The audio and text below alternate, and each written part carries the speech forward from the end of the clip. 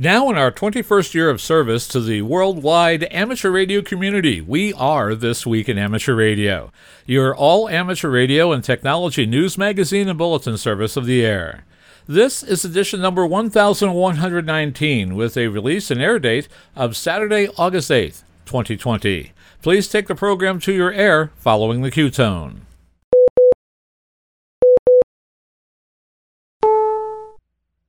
Now in our 21st year of service to the amateur radio community worldwide, we are This Week in Amateur Radio, North America's premier amateur radio and technology news magazine and bulletin service of the air. Here are the stories for release around the earth as we come to air with edition number 1119 of This Week in Amateur Radio. Amateur radio volunteers up and down the East Coast go on alert for the latest tropical storm. Radio amateurs take part in the historic first commercial human spaceflight to the space station. The ARRL Volunteer Monitor Program recognizes 13 good operators. You can meet up with the League and ham radio vendors virtually during the world's first and largest online ham fest, the QSO Today Virtual Ham Expo, taking place during the August 8th and 9th weekend. Campus radio clubs are facing an altered landscape in the coming fall semester. SpaceX's new Starlink constellation has some competition as Amazon's Kuiper satellite constellation receives a thumbs up from the FCC. Registration begins for the 2021 session of the Youth on the Air Summer Camps, which will take place next year in Ohio. The Canadian Amateur Radio Hall of Fame puts out a call for its 2020 nominations. And, do you have trouble identifying digital modes by ear? What if there was an app, similar to Shazam, for digital mode identification? Well, there is, and we will tell you all about it in this week's report. These headline stories will come to you in a moment along with this week's special features. We'll visit with Bruce Page, KK5DO, and get an update from AMSAT and what's new with all of those amateur satellites in orbit. Our technology reporter, Leo Laporte, W6TWT, explains how to create your very own custom email address. Australia's own Onno Benschop, VK6FLAB, tells you what to expect during your first DX Digital contact. Our own amateur radio historian, Bill Continelli, W2XOY, returns with another edition of the Ancient Amateur Archives. This week, Bill takes a look at the state of amateur radio in the year 1977, which covers the expansion of CB radio and the 2-meter FM band. And our tower climbing and antenna master, Greg Stoddard, KF9MP, will tell you about his experiences weatherproofing coax connections and what to use. That and a whole lot more is straight ahead as North America's premier amateur radio and technology news magazine and bulletin service, This Week in Amateur Radio, takes to the air right now. Reporting from our headquarters studio here in bright and sunny Albany, New York, I'm George, W2XBS. From the high hills in the great American Northeast of East Greenbush, New York, I bid you good evening and or good morning wherever you may be. I am Rich Lawrence, KB2MOB. And reporting from our news bureau in Rochester, New York, I'm Dave Wilson, WA2HOY. And reporting from our radio bunker, high atop the rain-soaked forests of New York's Catskill Mountains, I'm Don Hewlett, K2ATJ. And reporting from our news bureau in Fayetteville, Arkansas, where we've gone from autumn weather back to summer weather with head-snapping speed, I'm Will Rogers, K5WLR. 30 minutes of solid amateur radio news begins now. Leading off our news this week, amateur radio emergency service volunteers along the eastern seaboard were on alert this week to support needed communication as hurricane, sometimes tropical storm, Isaias worked its way north. The storm is now passing through outer Canada after first making landfall in North Carolina as a Category 1 hurricane. High wind, rain, and the possibility of coastal flooding were considered the most likely dangers, but tornadoes broke out in the middle Atlantic states, triggering extensive damage, flooding, and knocking out power to more than 3 million homes and businesses. The storm caused at least 5 deaths. Southern New Jersey Section Emergency Coordinator Tom Devine, WB2ALJ, was among several SECs who said their sections were on alert but not activated for tropical storm winds, flash flooding, and tornadoes. All county teams are prepared, and Skywarn teams were requested to provide key severe weather data to the Regional National Weather Service office, Devine told ARRL, adding that other SECs from the Middle Atlantic states were in communication. The Hurricane WatchNet activated twice for Isaias on July 31st and again on August 1st. The initial activation ran 41 hours, the second about 12 hours. Hurricane WatchNet manager Bobby Graves, KB5 HAV, reported very poor to non-existent propagation for the second activation, but he noted that a few members remained on the air to assist as needed. Throughout this short 12-hour second activation for Isaias, members of Hurricane WatchNet collected and forwarded many surface reports from the coastal areas of South Carolina and North Carolina to the National Hurricane Center by way of WX4 NHC at the National Hurricane Center, Graves said. As the storm continued on its projected track, amateur radio operators in the Northeast United States were credited with playing critical roles when a tornado touched down in western Massachusetts on August 2nd. The National Weather Service put out a statement thanking the amateurs for their assistance in identifying areas of greatest damage in an area that is not densely populated and for making use of a drone to gather video footage. According to the Weather Service, the maximum wind speed was 80 miles an hour. The tornado covered a path of nearly 8 miles, damaging homes and trees and taking down power lines. No injuries or fatalities were reported. Bob Behnken, KE5GGX, was one of 2 NASA astronauts who made spaceflight history over this past weekend. For more details, we go to Steve Ford, WB8IMY, reporting from League headquarters.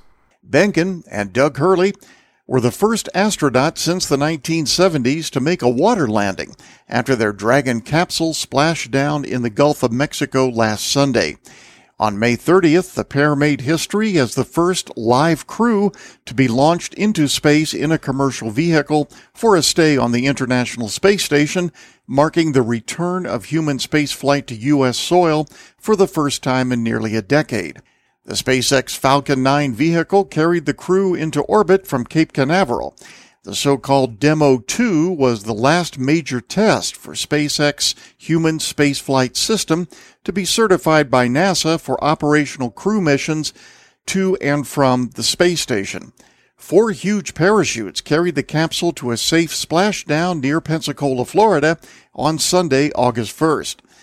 While part of the space station crew for 2 months, Behnken and astronaut Chris Cassidy, KF5KDR, the sole American on board when the Endeavour capsule docked, carried out 4 spacewalks to install new batteries. On behalf of the SpaceX and NASA teams, welcome back to Planet Earth, SpaceX engineer Michael Hyman radioed to the crew after their landing. And thanks for flying SpaceX. NASA Administrator Jim Bridenstine proclaimed that the U.S. was entering a new era of human spaceflight, noting that NASA was no longer the only option for U.S. space travel. "We are going to be a customer," he said. NASA has contracted with 2 companies, SpaceX and Boeing, to ferry astronaut crews to and from the International Space Station. The SpaceX Crew Dragon vehicle was designed for short-term missions, and Behnken and Hurley's mission had only been expected to last a week. As a result, Behnken did not receive amateur radio on the International Space Station training on the radio gear in the Russian sector. NASA subsequently decided to monitor the mission and make a decision on how long the Crew Dragon would stay. Cassidy fielded all Aris school contacts. So the mission will be remembered for its notable firsts. The splashdown, the first for a manned capsule after a break of 45 years, also marked the first use of the Gulf as a landing site for a U.S. space crew. The May 30th launch from Kennedy Space Center was also the first for American astronauts since the shuttle's retirement in 2011. There is still one more first yet to happen, and this one is a family first. Bob's astronaut wife, Megan MacArthur, has been chosen to be the pilot of the same SpaceX Dragon next spring. 3 amateur radio operators will be on board with her. You're listening to North America's premier amateur radio and technology news magazine of the air. We are This Week in Amateur Radio, distributed worldwide at TWIAR.net.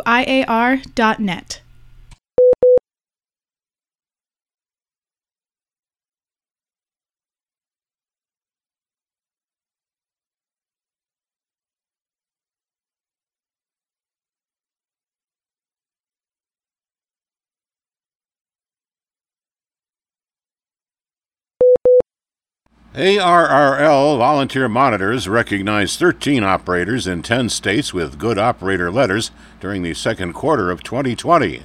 Among the operators recognized were CW and SSB operators on 20 and 40 meters, outstanding net operators on 2 meters, including a net control of the Central Indiana Skywarn net, and an operator on 40 meters who demonstrated exemplary courtesy and assistance to amateurs with technical issues. ARRL will be a virtual exhibitor at the all-online QSO Today Virtual Ham Expo, taking place this weekend, Friday through Sunday, August 7th, 8th, and 9th. ARRL staffer Bob Interbitsen, NQ1R, a familiar face at many in-person hamfests and conventions for nearly 30 years, will be among the more than 21,000 registered to attend. The many hamfest cancellations due to the pandemic have been difficult for everyone this year, Interbitsen said. I'm really looking forward to this unique online experience and connecting with friends, old and new, from throughout the amateur radio community. Interbitsen will join a handful of ARRL staff members supporting the organization's virtual booth throughout the event. Exhibitors will also include major amateur radio manufacturers and equipment dealers, and there will be opportunities to text and video chat with representatives. In addition to the exhibit hall, 5 full interactive lecture halls will feature speakers and presentations spanning the range of ham radio interests and activities. I hope many members and other attendees will drop by the ARRL booth to say hello, Interbitsen said. Visit us to learn about the many initiatives and new benefits introduced to ARRL members this year. We'll also have incentives to join ARRL and the Diamond Club, renew your membership, and some publication purchase specials. As ARRL's product development manager, Interbitsen collaborates with other staffers and member volunteers to develop and improve membership services, programs, and products.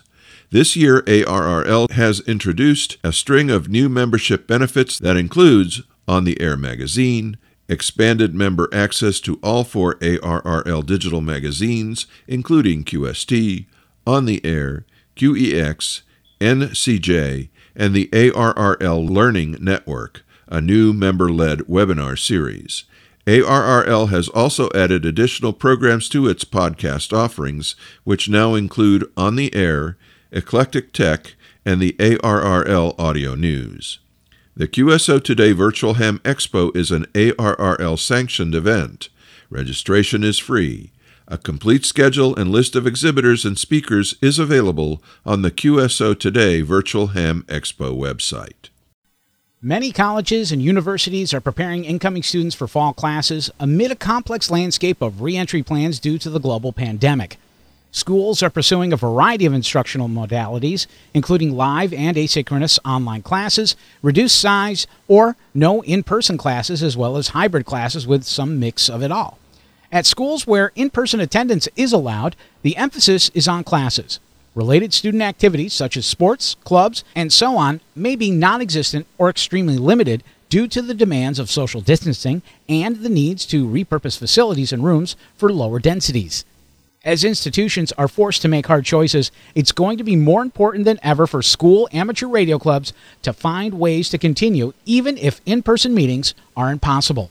Some campus radio clubs continue to sponsor training and testing of new hams by using video conferencing and asynchronous communications to offer instruction and support.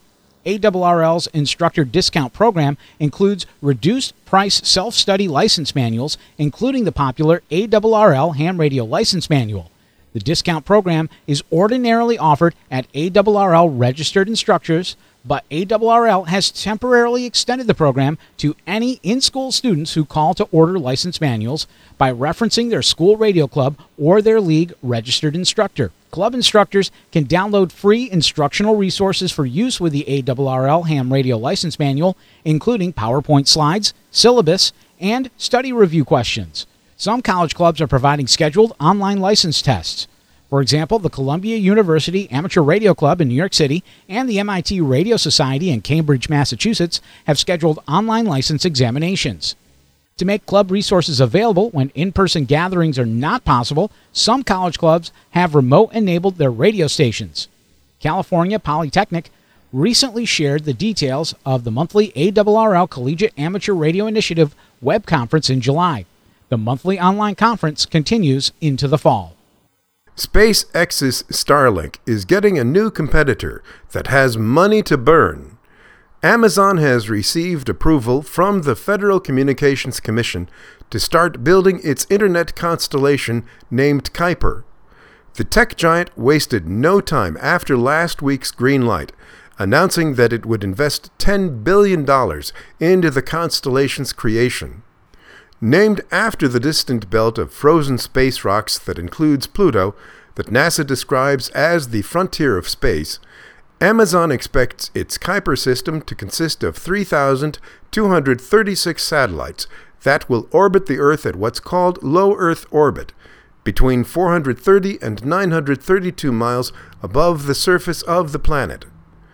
Amazon's Kuiper, much like the SpaceX Starlink constellation, is designed to provide high-speed broadband internet service to government, business, and consumers. The system is to include customer terminals, gateway Earth stations, software-defined network and satellite control functionality, among other components.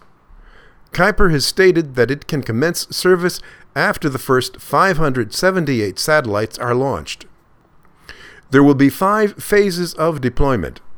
For space-to-Earth communications, Kuiper plans to operate on 17.7 to 18.6 GHz and 18.8 to 20.2 GHz.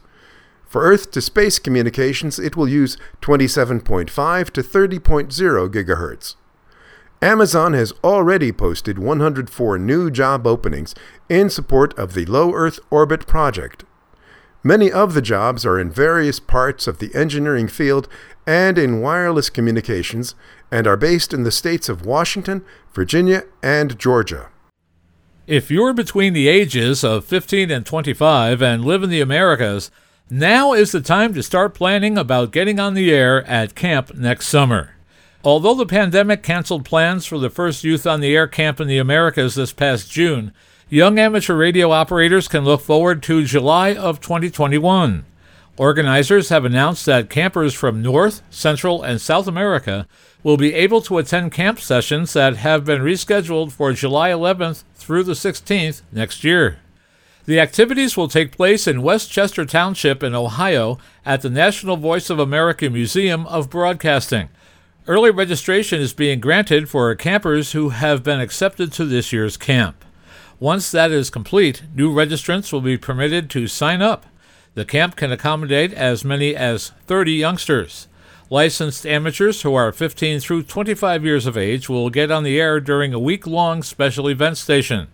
For this year, a virtual Youth on the Air Day was held on Zoom and streamed on YouTube in place of this year's on-site camp. The day's activities can be viewed on the Youth on the Air YouTube channel. For more details about next year's camp, visit youthontheair.org or write to Camp Director Neil Rapp, WB9VPG, using the email director at youthontheair.org. You're listening to North America's premier amateur radio and technology news magazine of the air. We are This Week in Amateur Radio, distributed worldwide at twiar.net.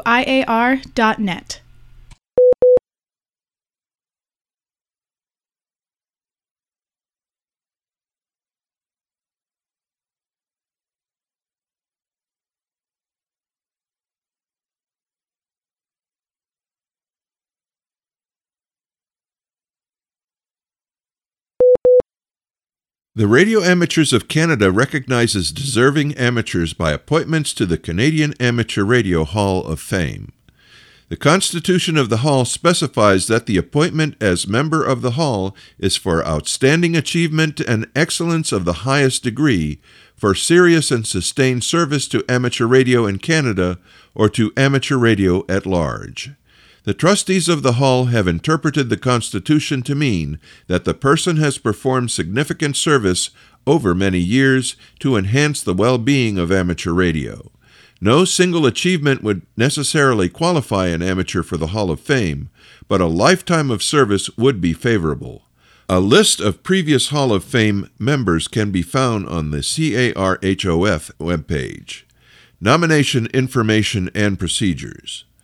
Nominations shall be submitted to the Board of Trustees using the Canadian Amateur Radio Hall of Fame nomination form, which is available for download from the Canadian Amateur Radio Hall of Fame webpage. When filling out the nomination form, please be aware that the nomination should be kept confidential and known only to the nominators. The person being nominated should not be made aware of the nomination, nor be asked for his or her approval to be nominated. All nominations should include a biographical sketch or curriculum vitae and 3 references for the member of the Hall. Nomination documents may be submitted by email or by regular mail, but the preferred method is by email in PDF format, as these are much easier to process. Please send the PDF documents directly to the Canadian Amateur Radio Hall of Fame Chair at carhof@rac.ca. While e-documents are strongly preferred, they can also be sent by paper to Chair, CARHOF, Frank Davis, VO1HP, 2 Crab Apple Place, St. John's, Newfoundland, A1A, 5L7. All nominations for member of the Canadian Amateur Radio Hall of Fame must be received by the close of the last business day of September. The 2020 ARRL Simulated Emergency Test, or SET, will take place on October 3rd and 4th. The annual nationwide exercise provides amateur radio emergency service volunteers the chance to test personal emergency operating skills and communication readiness in a simulated emergency deployment. With more details on the upcoming SET, we go to League headquarters, where Steve Ford, WB8IMY, files this report. ARRL is asking participants to adhere to Center for Disease Control and local health department COVID-19 guidelines by staying home, maintaining safe distances when around people, and following recommended cleaning and disinfecting practices. ARRL field organization leadership at the section and local levels, as well as many other volunteers who are active in public service and emergency communication, are developing emergency scenarios with a variety of agencies and organizations that they've partnered with in the past during real emergencies and disasters. Given the ongoing pandemic, an in-person emergency exercise may not be possible this year, but volunteers are encouraged to adapt to the circumstances. Any time we spend on the air will contribute to developing and practicing our personal radio communication capabilities. Volunteers with ARES, the National Traffic System, the Radio Amateur Civil Emergency Service, Skywarn, Community Emergency Response Team, Salvation Army Team Emergency Radio Network, and other allied groups and public service-oriented amateur radio groups are among those eligible to participate in SET to practice emergency operations, plans, nets, and procedures. ARRL has long-standing relationships with several national organizations, including the American Red Cross, the National Weather Service, the Federal Emergency Management Agency, and the Salvation Army, among others. This year's SET can be a chance to reach out to these partners at a safe distance or via online messages and teleconferences to establish or review plans and develop working relationships. ARRL field organization leaders have the option of conducting local or section-wide SETs on dates other than the October 3rd and 4th focal point weekend, but no later than the end of the calendar year. Contact your local ARRL emergency coordinator or net manager, or ask your section manager. Additional information about simulated emergency test and the reporting forms are available on the ARRL website. Meeting in virtual session July 17th and 18th, the ARRL Board of Directors conferred 3 major awards. The Hiram Percy Maxim Award. The ARRL Board conferred the 2020 ARRL Hiram Percy Maxim Award on Jacob M. Nagel, AD0JA of Wright City, Missouri. Licensed since 2012, the board cited Nagel for exemplifying the spirit of amateur radio by learning new technologies, providing community service, and helping with emergency communication. ARRL's top youth honor, the Hiram Percy Maxim Memorial Award, is given annually to a radio amateur and ARRL member under the age of 21. The award consists of a $1,500 stipend and an engraved plaque to be presented at an ARRL convention or event. The board cited Nagel's involvement in providing technical assistance to the OKAW Valley Amateur Radio Club and the Egyptian Radio Club of Illinois for the installation and upgrading of their club repeaters, advising the Germantown, Illinois Fire Department on upgrading its communication systems, speaking at the 2016 Dayton Hamvention Youth Forum, sharing his expertise in online forums, and active involvement in projects that allow him to integrate his amateur radio knowledge with other technical ventures in electronics. Knight Distinguished Service Award. The board named veteran ARRL Rhode Island Section Manager Robert G. Baudet, W1YRC of Cumberland, Rhode Island, as the recipient of the Knight Distinguished Service Award, given to an ARRL Section Manager. Baudet has been Rhode Island SM since 2002. The board cited Baudet's active promotion of ARRL activities in his section, including visiting hundreds of field day operations, participating in many volunteer examiner test sessions, attending at countless club meetings, staying active as a contester, DXer, and mentor, and serving as a model to other section managers. The board said Baudet's leadership of the ARRL Rhode Island Section Field Organization has led to a strong working cadre of volunteers within the section. Doug DeMaw W1FB Technical Excellence Award. The board named Al Rabassa, WN2M of Rockville, Maryland, as the recipient of the Doug DeMaw W1FB Technical Excellence Award. The board cited Rabassa's frequent contributions to the QST Hints and Kinks column and his QST technical articles, including the basics of fan cooling. The board also noted that Rabassa has served as a subject matter expert of the Yaesu FT101 transceiver, maintaining a website devoted to the technical aspects of the vintage transceiver series. Recognitions. The board recognized the Fort Wayne Radio Club on its centennial and 90 years of ARRL affiliation, and the Radio Club of Tacoma for 100 years as an ARRL-affiliated club. New amateur license holders in the United Kingdom, especially those who took their exams via remote invigilation, now have a place to call their own, even if it's only in the virtual universe. The Radio Society of Great Britain has established a group on Facebook to provide guidance to new hams, as well as those who are returnees to radio.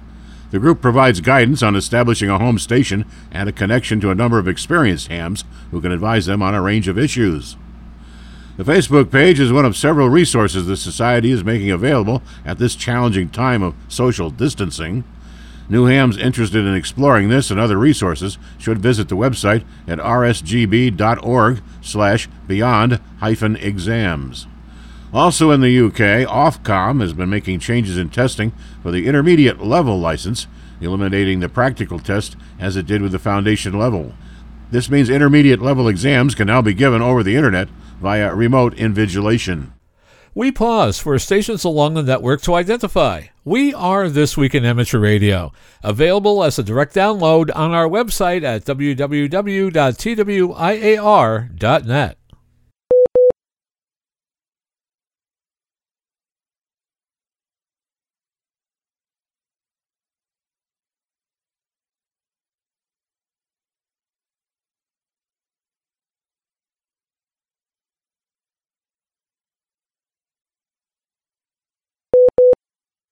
Next on Ask the Tech Guy, how to create a custom email address.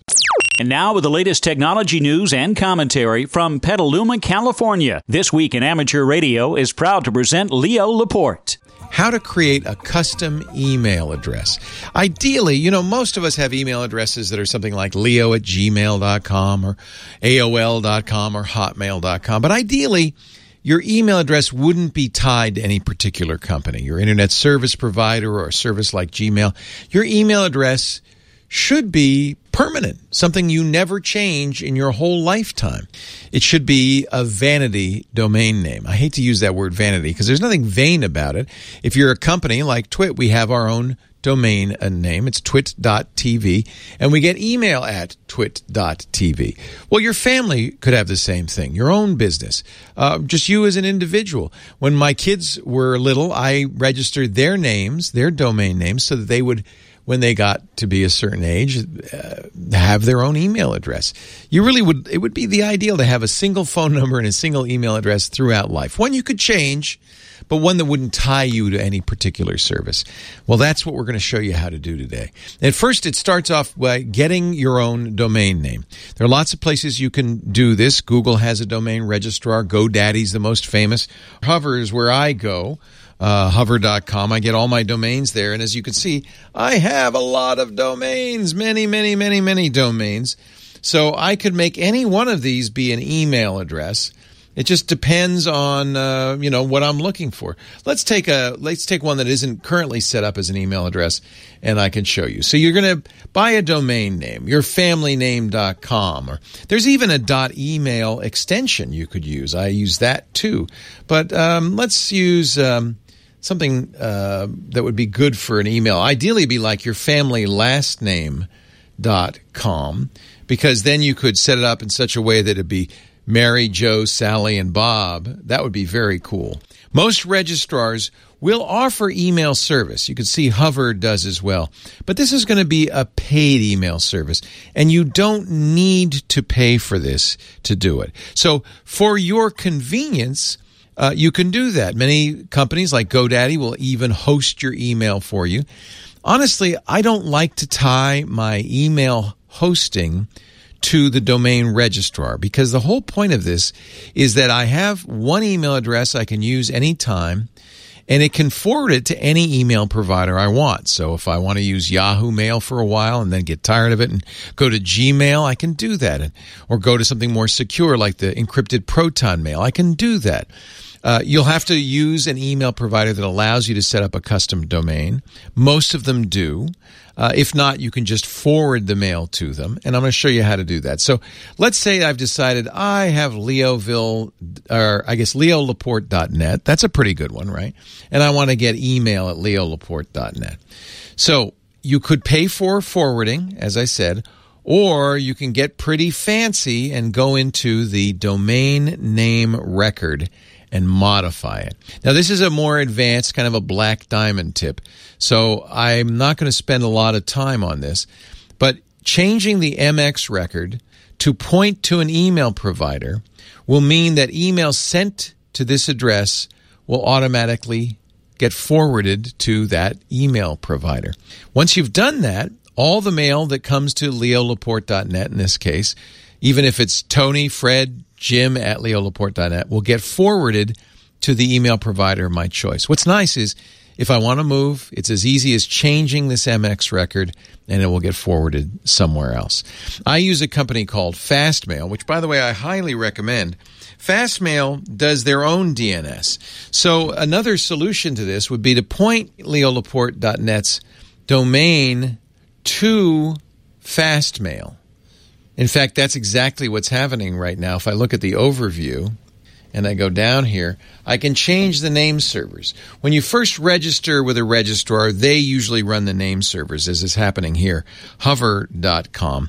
But if I change the name servers to Fastmail, for instance, I can have Fastmail manage my domain record. This is actually great because it means that I own the name at hover.com, but Hover doesn't do anything. The name server, actually I've provided one that doesn't exist, but the name server is actually hosted by somebody else. Let's go back to Fastmail, and I'll show you where you can find out the information you need for that. And in Fastmail, it's in the settings. Any mail provider, many mail providers will do this kind of thing and be able to help you set this up. In this case, Fastmail does its own domain hosting. In fact, for most of my mail, I actually use Fastmail. In fact, that's where leolaporte.com is. And the reason is it's easy enough to change, to point the record here. And then once I've done that, Fastmail does a lot of really nice features like DKIM and SPF to provide authentication. That's important because these days there's so much spam, many email providers will not accept inbound mail unless they can prove that it's coming from the domain it says it's coming from. That's what DKIM does. That's what SPF does. There's another system called DMAR, and it's really important if you're going to use email and an email provider that they support that. All the big ones do. And you can see Fastmail offers another additional feature. I can accept mail addressed to leolaporte.com from any inbound address and automatically put it in the leolaporte.com mailbox. I can set up filters to do that. I can reject all mail. I can accept mail to any address, and that's what I usually do. So we can customize the DNS even more if you want to get really fancy. And this is where the special DMARC and other stuff is set up. This is really important. There's the DKIM. There's the SPF. This is all the email authentication. So it's really nice to have that. And you see I have that set up down below as well. So if I get email to leolaporte.com, any name at leolaporte.com, it's going to automatically, doesn't go to Hover at all. It automatically goes straight to Fastmail, and Fastmail processes it. That's a really nice feature of Fastmail, but many email providers will do that. So you have a choice. The first step is to go to a registrar and pick any registrar you want. It's fine to go to GoDaddy. They'll try to upsell you email services. Remember, you don't need those. All you want is the domain name. Then you go into the domain name settings and either change the domain hosting to an email provider if they offer that, Fastmail does, or change the MX record at GoDaddy to point to your email provider. Most cases, that'll work fine too. Worst case scenario, you can pay for email forwarding where it just bounces off GoDaddy or whoever the domain provider is and goes into the email box. That's another way to do it. The advantage of doing this, though, is your email will never again change. You don't have to ever tell anybody, I've got a new email. You can change your provider completely transparently. The address will be preserved. That's important. So if somebody sends something to Leo at leolaporte.com, it will come into my Fastmail box, and I can filter on that. It will still say this email was sent to Leo at leolaporte.com. And in fact, I have many mailboxes, many different domains. I give out different domains to different people. It all ends up in the same inbox, but I'm able to filter on the inbound mail. One trick I use all the time is anytime I sign up for something, for instance, I signed up for Verizon, I tell Verizon that my email is Verizon at leolaporte.com. That way I can filter it, and I know if Verizon sells my name to anybody else, it'll say Verizon at leolaporte.com, even if it's coming from another company. It's surprising. Most companies do not resell those email addresses, but I know the companies that do. And of course, I can cancel those accounts if I wish to punish them. So it's nice, though, to have the filtering against who you signed up with. So I always have a domain set up so that I can use, when I sign up for a newsletter or sign up for a product, I can use that company's name at the domain name, and I can keep track of who has that email address. And it gives them a unique email address. When I signed up, I registered with Ford for my new Mustang Mach-E electric vehicle, which is coming in the fall. I gave them Mustang at laporte.email. So when I get anything to that email address, I know it's from Ford. It's easy to keep track of it. And it's kind of fun to have a custom domain like that. This is why you want to have your own domain and control it so that you can do your own email processing. It's really a much better way of doing it. You'll never have to change it again. The key is to have your own registrar. Do it yourself. Control that registrar. No need for the registrar to host your mail. You can host your mail anywhere you want. That's the point. There are 3 different ways to do it. You can change the DNS record to point to the mail company if the mail company supports that. You can change the MX record to point to the mail hosting service if they support that. Or you could use the built-in forwarding many domain registrars offer, sometimes for a fee, usually $1 or $2 a month. It's really important, if you're going to do this, it's really important to understand how email works so you don't lose any email. So set it up and play with it and practice with it and make sure everything's working properly before you give out this email address. I have a lot of email in my inboxes that's from myself just to say, is this working? But once you got it set up and working, then you can start to forward mail to it, and you'll have complete control of your email from then on. Highly recommend it. It doesn't usually cost very much to register a domain name. Most domain names are around $10 a year. If you want a really fancy custom domain name, sometimes you pay more. A .tv address, for instance, tends to be more expensive. There's some that are very expensive. .com is usually around $10 a year. I hope that helps. I hope it's not too complicated. I didn't want to be too detailed, so I hope I wasn't too vague. But if you have any further questions, don't forget you can always email me with your questions. Ask the Tech Guy at twit.tv. Yes, that's a custom domain. Anyway, I'm glad you were here, and I'm here, and I'll be here next week, and I hope you'll come by and bring your friends too as we talk high tech. Leo Laporte, the Tech Guy. Are you ready for another trip into amateur radio history? I'm Bill Continelli, W2XOY, and I'll be back in a moment with another edition of the Ancient Amateur Archives, here on This Week in Amateur Radio. We pause for stations along the network to identify. We are This Week in Amateur Radio, available as a direct download on our website at www.twiar.net.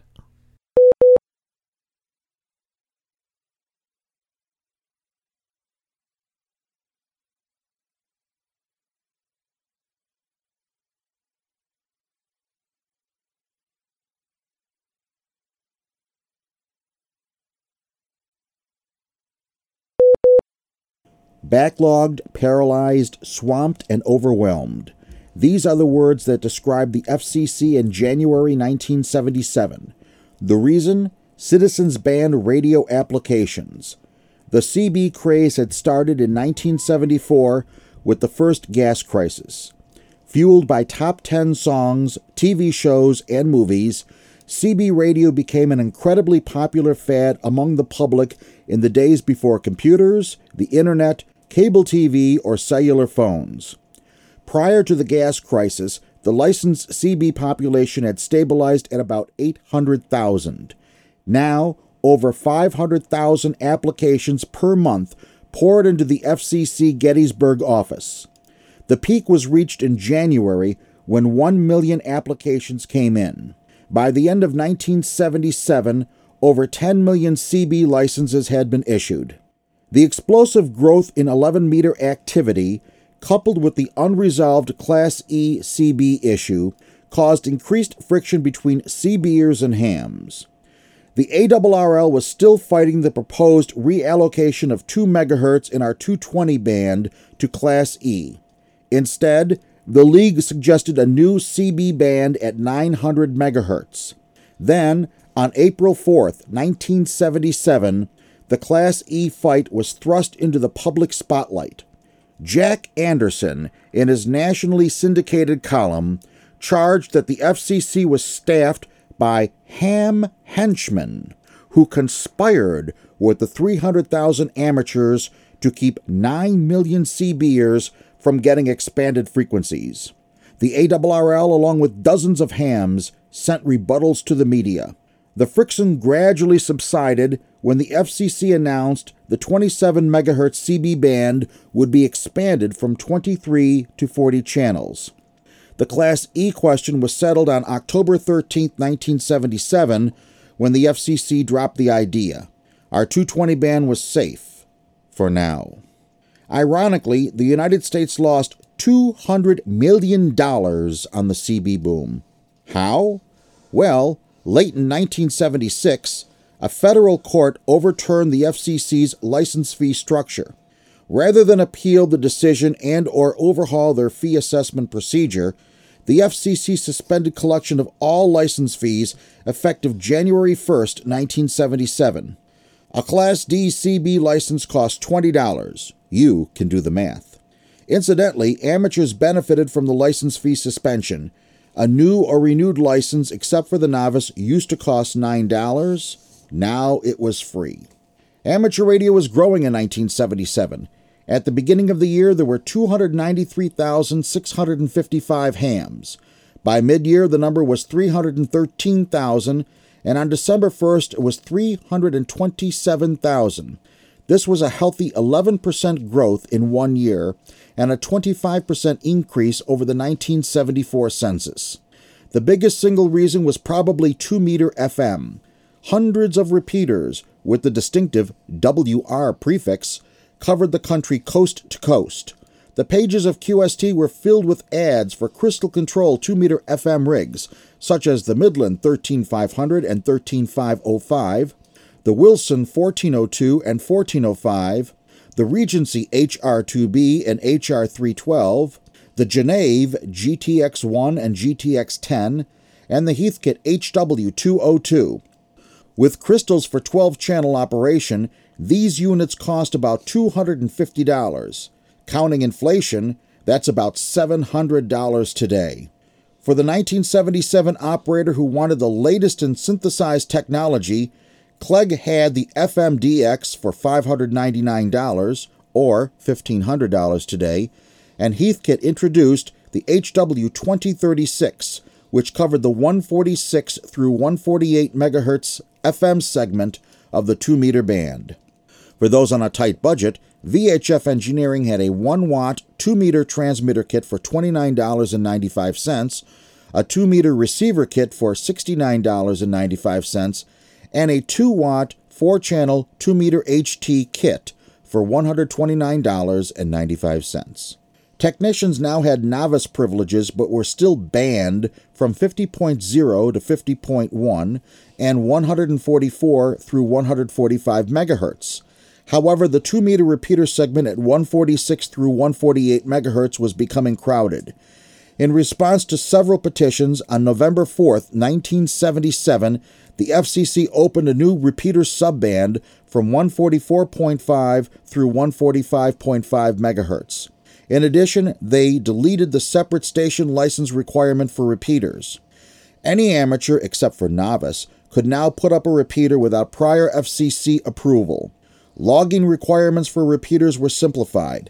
Finally, technicians were given full access to the new repeater subband, although the 144.0 through 144.5 segment was still out of bounds for technicians.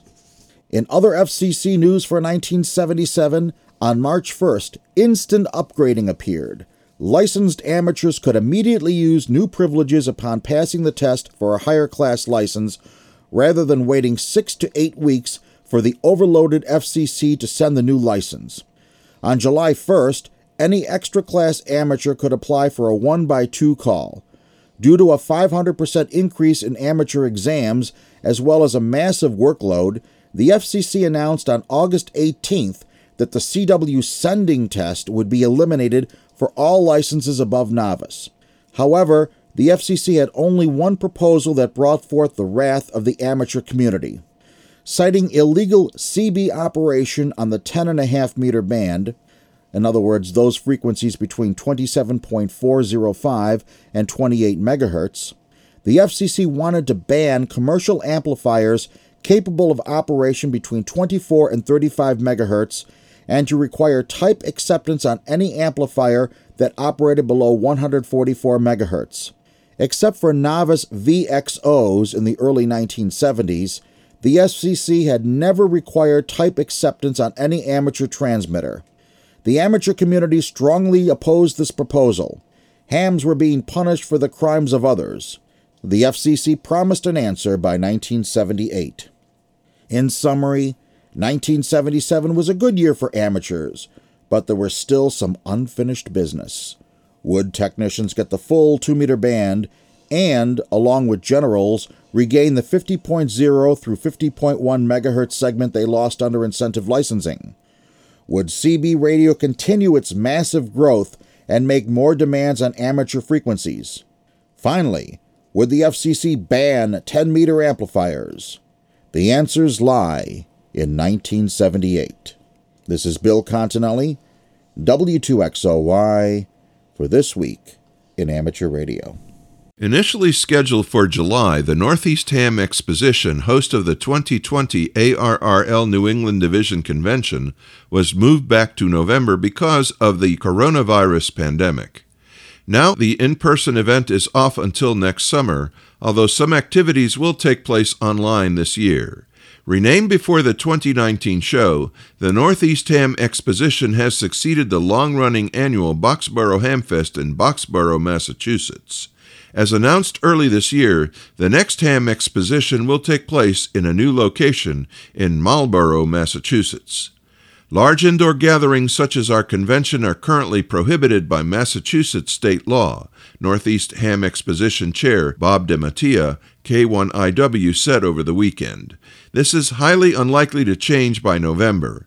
Unfortunately, we will not be able to hold a physical convention this year. Still on, however, will be the W1A Special Event Station, which will be on the air over the weekend of October 31st through November 1st. W1A will be operated from the operator's home stations, DeMattia explained. We will also be hosting a Saturday evening virtual banquet on November 7th, featuring a guest speaker. Order your favorite takeout or delivery, pull up a chair to your screen, and join your friends for an interesting presentation. After the talk, virtual breakout rooms will be available for you to converse with your table. Meanwhile, the Nashua Area Radio Society will be running an online version of its Ham Boot Camp. This is a multi-session program for hams young and old to learn about the various amateur radio activities. Also, Eastern Massachusetts Amateur Radio Emergency Service will conduct online versions of their training sessions. We look forward to seeing everyone in person at our 2021 Northeast Ham Exposition Convention on July 23rd, 24th, and 25th, 2021, DeMattia said. We pause for stations along the network to identify. We are This Week in Amateur Radio, available as a stream to your favorite digital device on Spotify, TuneIn.com, Overcast, iHeartMedia, and wherever you download your podcasts.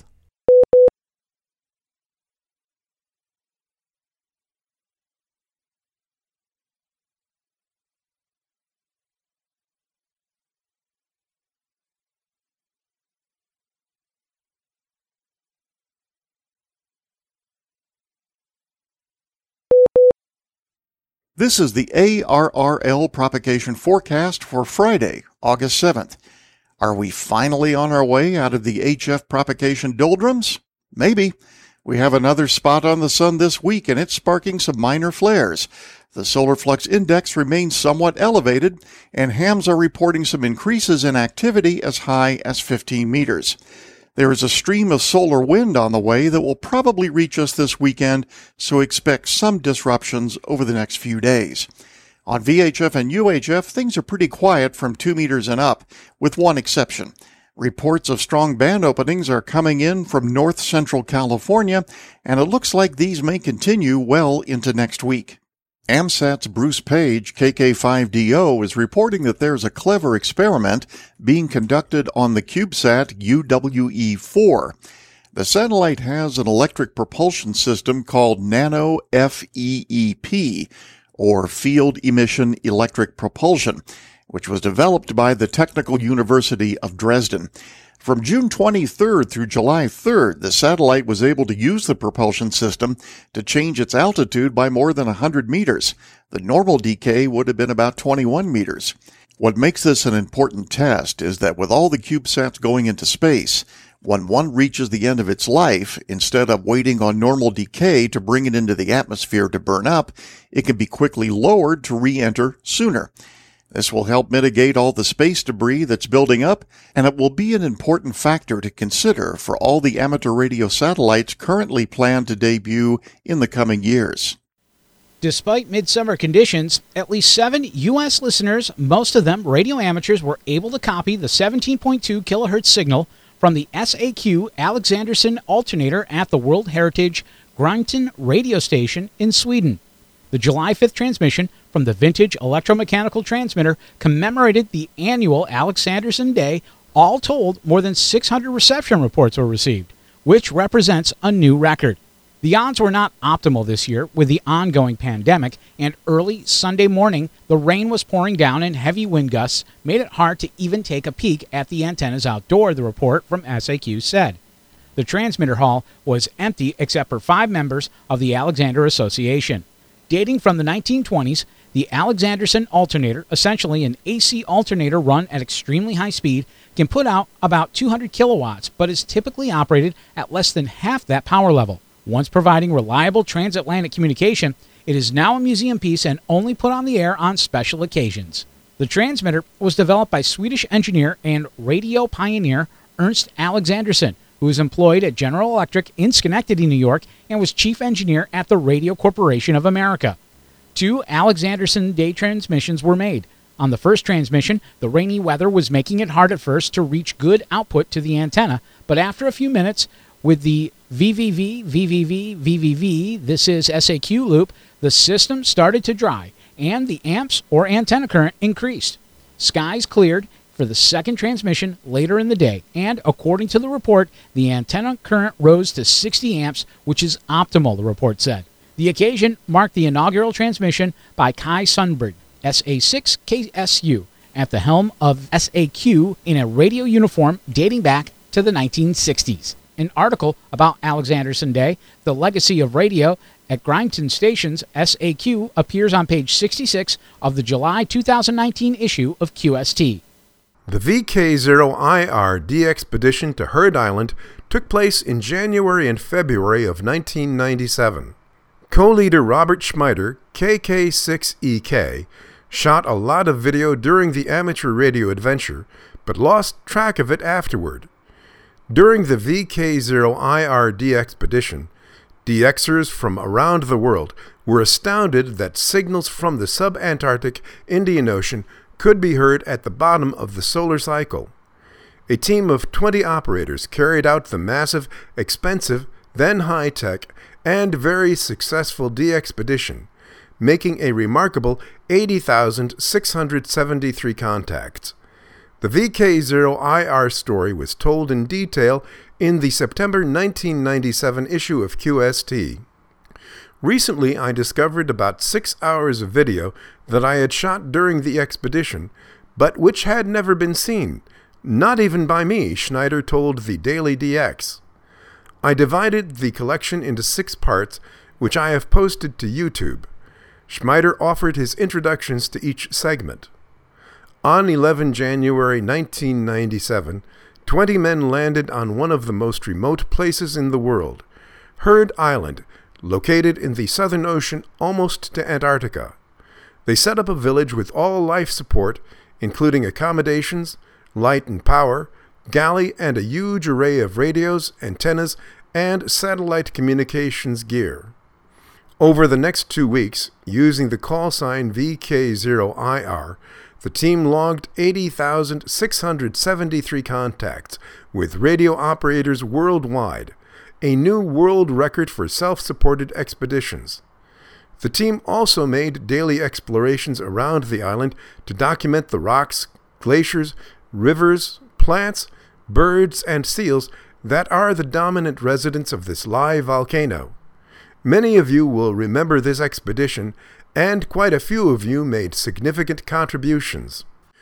The expedition was documented in numerous articles, presentations, and professional videos, and received many awards, including a 2020 poll that ranks it number 1 among all such expeditions of the past 30 years. Unnoticed at the time, I shot 6 hours of video of all aspects of the project. Unfortunately, these videos were lost until mid-2020, 23 years later. No one, including me, had ever viewed these videos. Upon finding them, I divided the material into 6 separate parts. Other than separation into the parts, the videos needed little editing. They contain almost all of the material that was shot in 1997, and most of it is in exactly the order it was shot.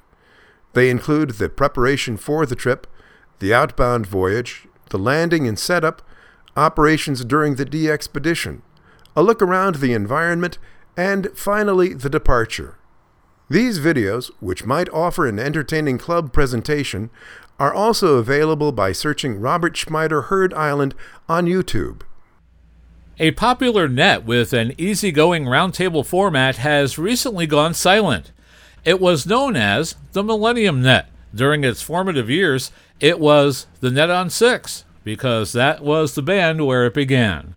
On Wednesday evenings, hams gathered there to toss around topics ranging from music to astronomy to, of course, ham radio. The Millennium Net would have been scheduled to meet again on August 19th, but there will be no more check-ins for the group as the net has gone off the air. The 1 hour net, which more recently moved to Echolink instead, grew in popularity with its casual roundtable format. Then, a few years ago, one of its founders, Mike Thurlow, NJ2BA, became a silent key. The net went silent too. Net co-founder Gary Wilt, N2NJY, decided to revive it after a few weeks, but by 2019 the lack of check-ins and a general weariness had pretty much sealed its fate. There is, however, a legacy the net leaves behind. Longtime net member Daryl Stout, WX4QZ, said one evening's discussion on the net inspired his creation of a comprehensive reference list of about 150 nets split between D-Star, Echolink, and other linked nets. That list is still available by writing WX4QZ at awrl.net. You're listening to North America's premier amateur radio and technology news magazine of the air. We are This Week in Amateur Radio, distributed worldwide at twiar.net.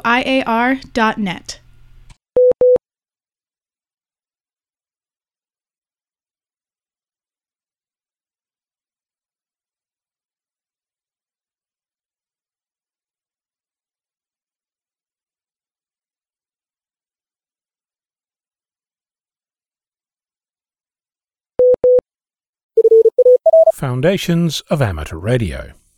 The other day I managed my first DX contact using a new mode, FT8. It wasn't very far away, all of 2,600 kilometers or so, but it evoked memories of my first ever on-air DX contact nearly a decade ago. I should say thank you to Yankee Delta 3 Yankee Oscar Golf for my 15-meter contact. Fitting, because my first ever was also on 15 meters as I recall. Unfortunately, I never did log my first. Recently, a friend asked me how the two compared. 15 meters and logging aside, there's a lot of similarities, even though I'm a more experienced operator today when compared to when I made my first ever contact.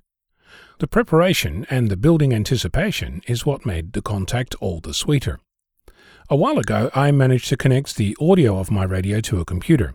This is pretty much the first step in starting to use digital modes.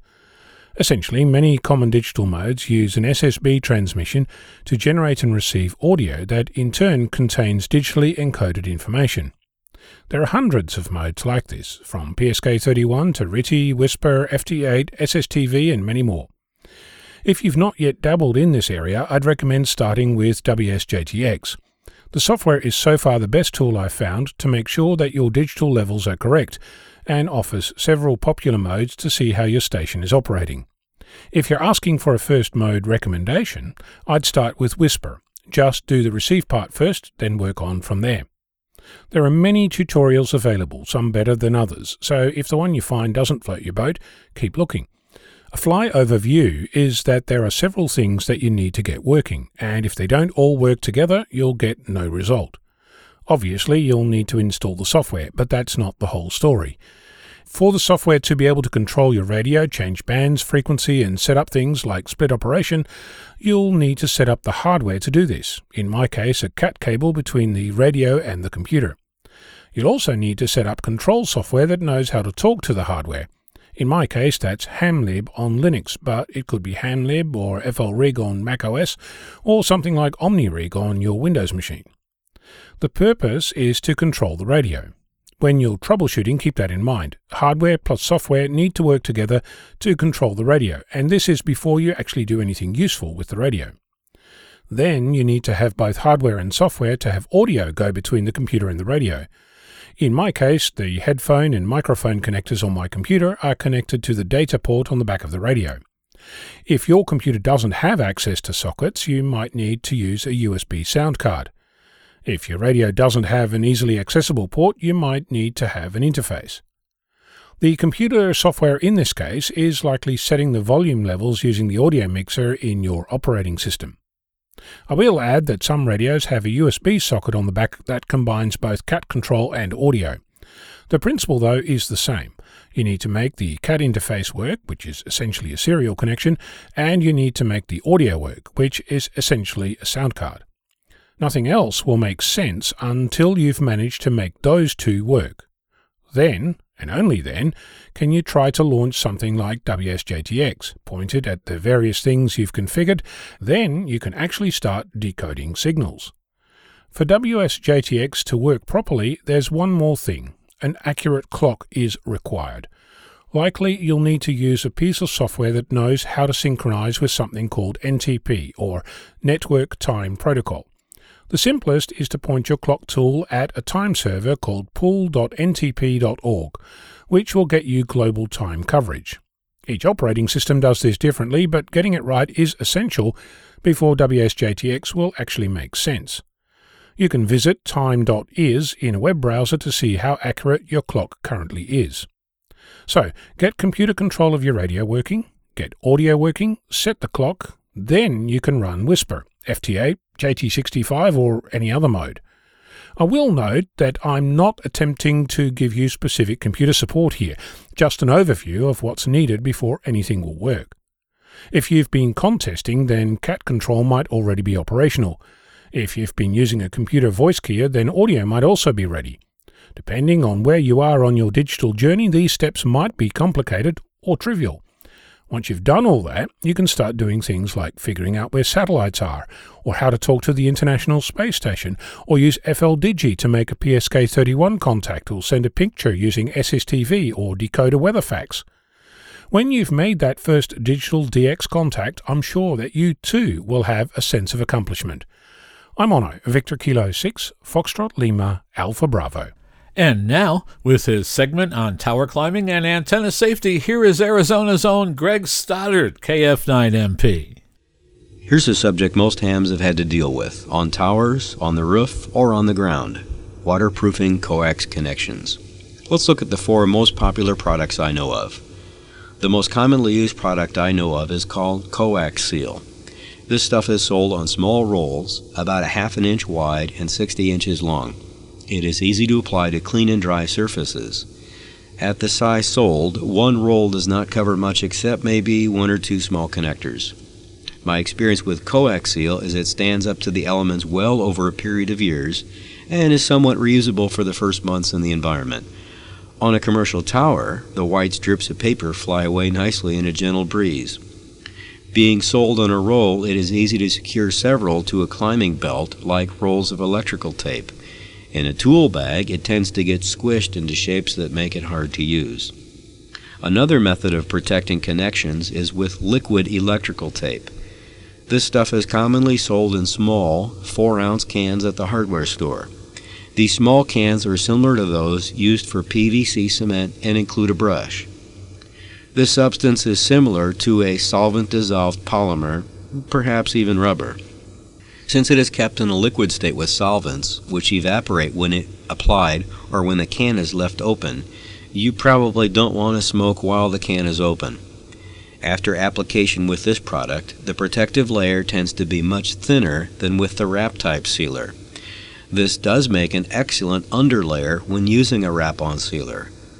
For ground-level connections where repeated layers can be added, this stuff is both easy to use and a good value. Liquid electrical tape probably cannot be applied over Coax Seal, but it can be applied onto less than perfect surfaces. But again, clean and dry is best. According to the label, multiple layers can be added if you allow the stuff to set for about 5 minutes. Since it is sold in the can, it rides along in the tool bag but is easily dropped. Although I've only seen this one used a couple of times, some people still use electrical tape to seal coax connections. I do not recommend using electrical tape unless it is used as a cover over one of the wraps or brush-on sealers. Problem with electrical tape is it ages poorly when exposed to sunlight, moisture, heat, and more. It tends to start to unwrap over time, crack, or get brittle. When you've installed as many antennas as I have, you've probably read some mention of how thickly you can cover a connection before you mess up that antenna's ability to shed rainwater. So the bottom line on electrical tape is I will not recommend using it as a primary protective layer. The fourth method I know of is similar to coax seal on rolls. Some commercial climbers use insulation wrap for automotive air conditioner systems. There are lots of brands available, so you'll have to go to several auto parts stores to hunt for the really good stuff. This wrap is much wider and thicker than coax seal and comes on a roll just like coax seal. This is made to be wrapped on metal tubes coming in and out of automotive air conditioner compressors to reduce dripping of water, improve efficiency, and protect from the elements. And since it is made to stand up to the elements and is also cost effective, the only startup cost for you is doing the research and finding a brand and a supplier. There are lots of different kinds, so look for the one most like coax seal and test it on your own before using it on someone else's antenna. Oh yeah, there is one more, similar to coax seal. It is sold in a toothpaste type tube. I've never used any, so I can't comment on how it holds up to Mother Nature or how it is to use. Remember, tower work at any height can easily become deadly. Clear, sober minds must be in charge. Money spent on books, videos, and climbing gear is well worth the investment. This is Greg Stoddard, KF9MP, reporting for This Week in Amateur Radio. We pause for stations along the network to identify. We are This Week in Amateur Radio, available as a stream to your favorite digital device on Spotify, TuneIn.com, Overcast, iHeartMedia, and wherever you download your podcasts.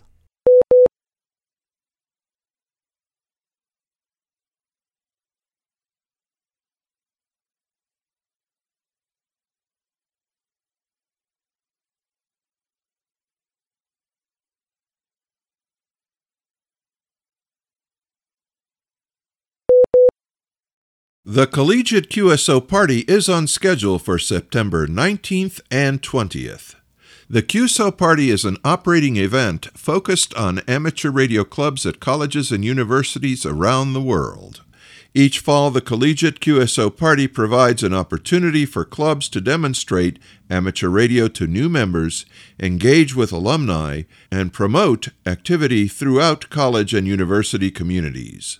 For school clubs that can find a way to keep their members involved, these times could be an opportunity, as there will be fewer extracurricular activities competing for students' time and attention. The student population in general is already comfortable and thriving with a variety of online activities. The key to getting and keeping more young people involved in amateur radio may be to follow their lead. More online and non-traditional amateur radio-based activities, where the radio part is a component of a high-altitude balloon, semi-autonomous seafaring robots, or building a communications network.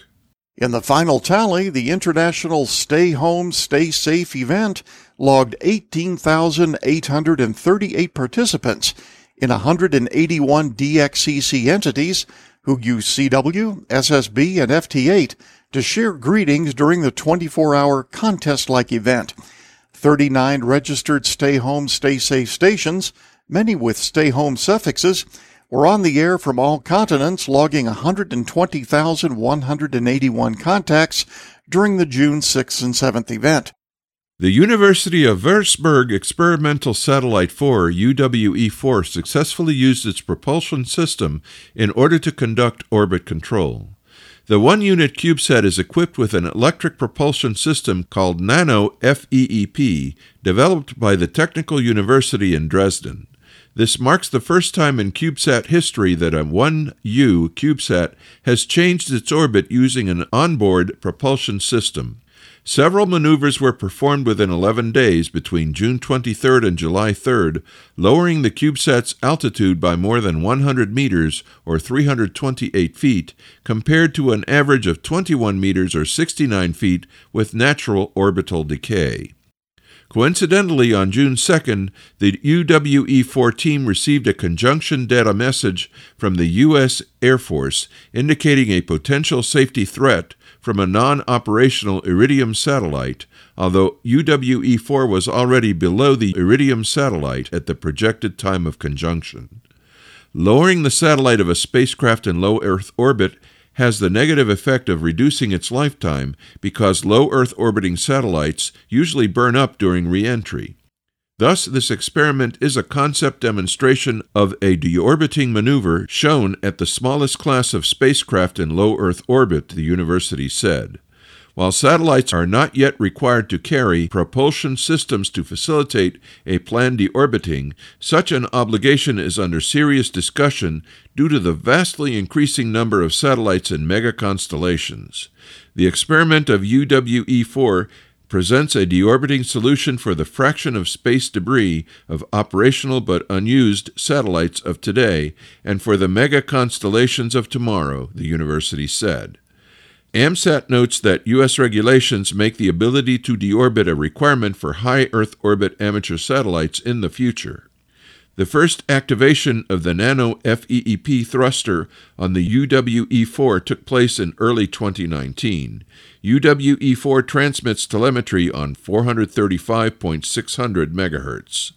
Meanwhile, creators of small satellites such as CubeSats and other amateur radio satellites have their eyes on the latest iteration of a small suborbital spaceplane known as the Dawn Mark II Aurora. It is the vision of Dawn Aerospace, which operates in the Netherlands and New Zealand. Dawn describes the plane as a potential game-changer for the smallest of the small satellites and touts its ability to carry payloads between 110 and 220 pounds all the way to orbit.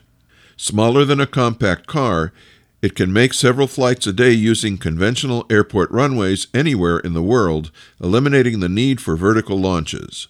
According to the Dawn Aerospace website, the plane's first launch is to take place from the South Island of New Zealand, and it will fly to an altitude of more than 100 kilometers, or 62 miles. And finally this week, there's an incredible amount of radio signals out there. Sometimes it's impossible to know them all, let alone recognize what each one is. So why not get help from Signal ID? At the moment, this open-source smartphone app recognizes about 20 signals with only 5 seconds of recording time. It tries to recognize what the signal is. Here's a list of the currently recognized signals. RTTY, commercial 85 Hz, 170 Hz, 450 Hz, 850 Hz, amateur 170 Hz, plus Pactor with the standard, FSP, FEC, and cell call.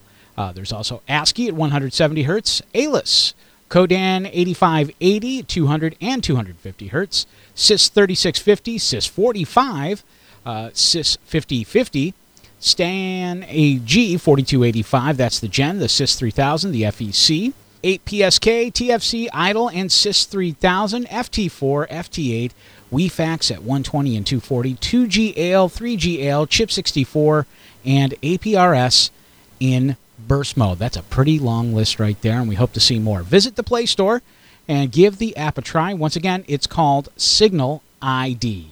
This Week in Amateur Radio is heard on nets and repeaters all across North America and around the world on great repeater systems like our flagship repeater, W2GBO, on 146.940 MHz, serving the Tri-Cities of New York State's capital region.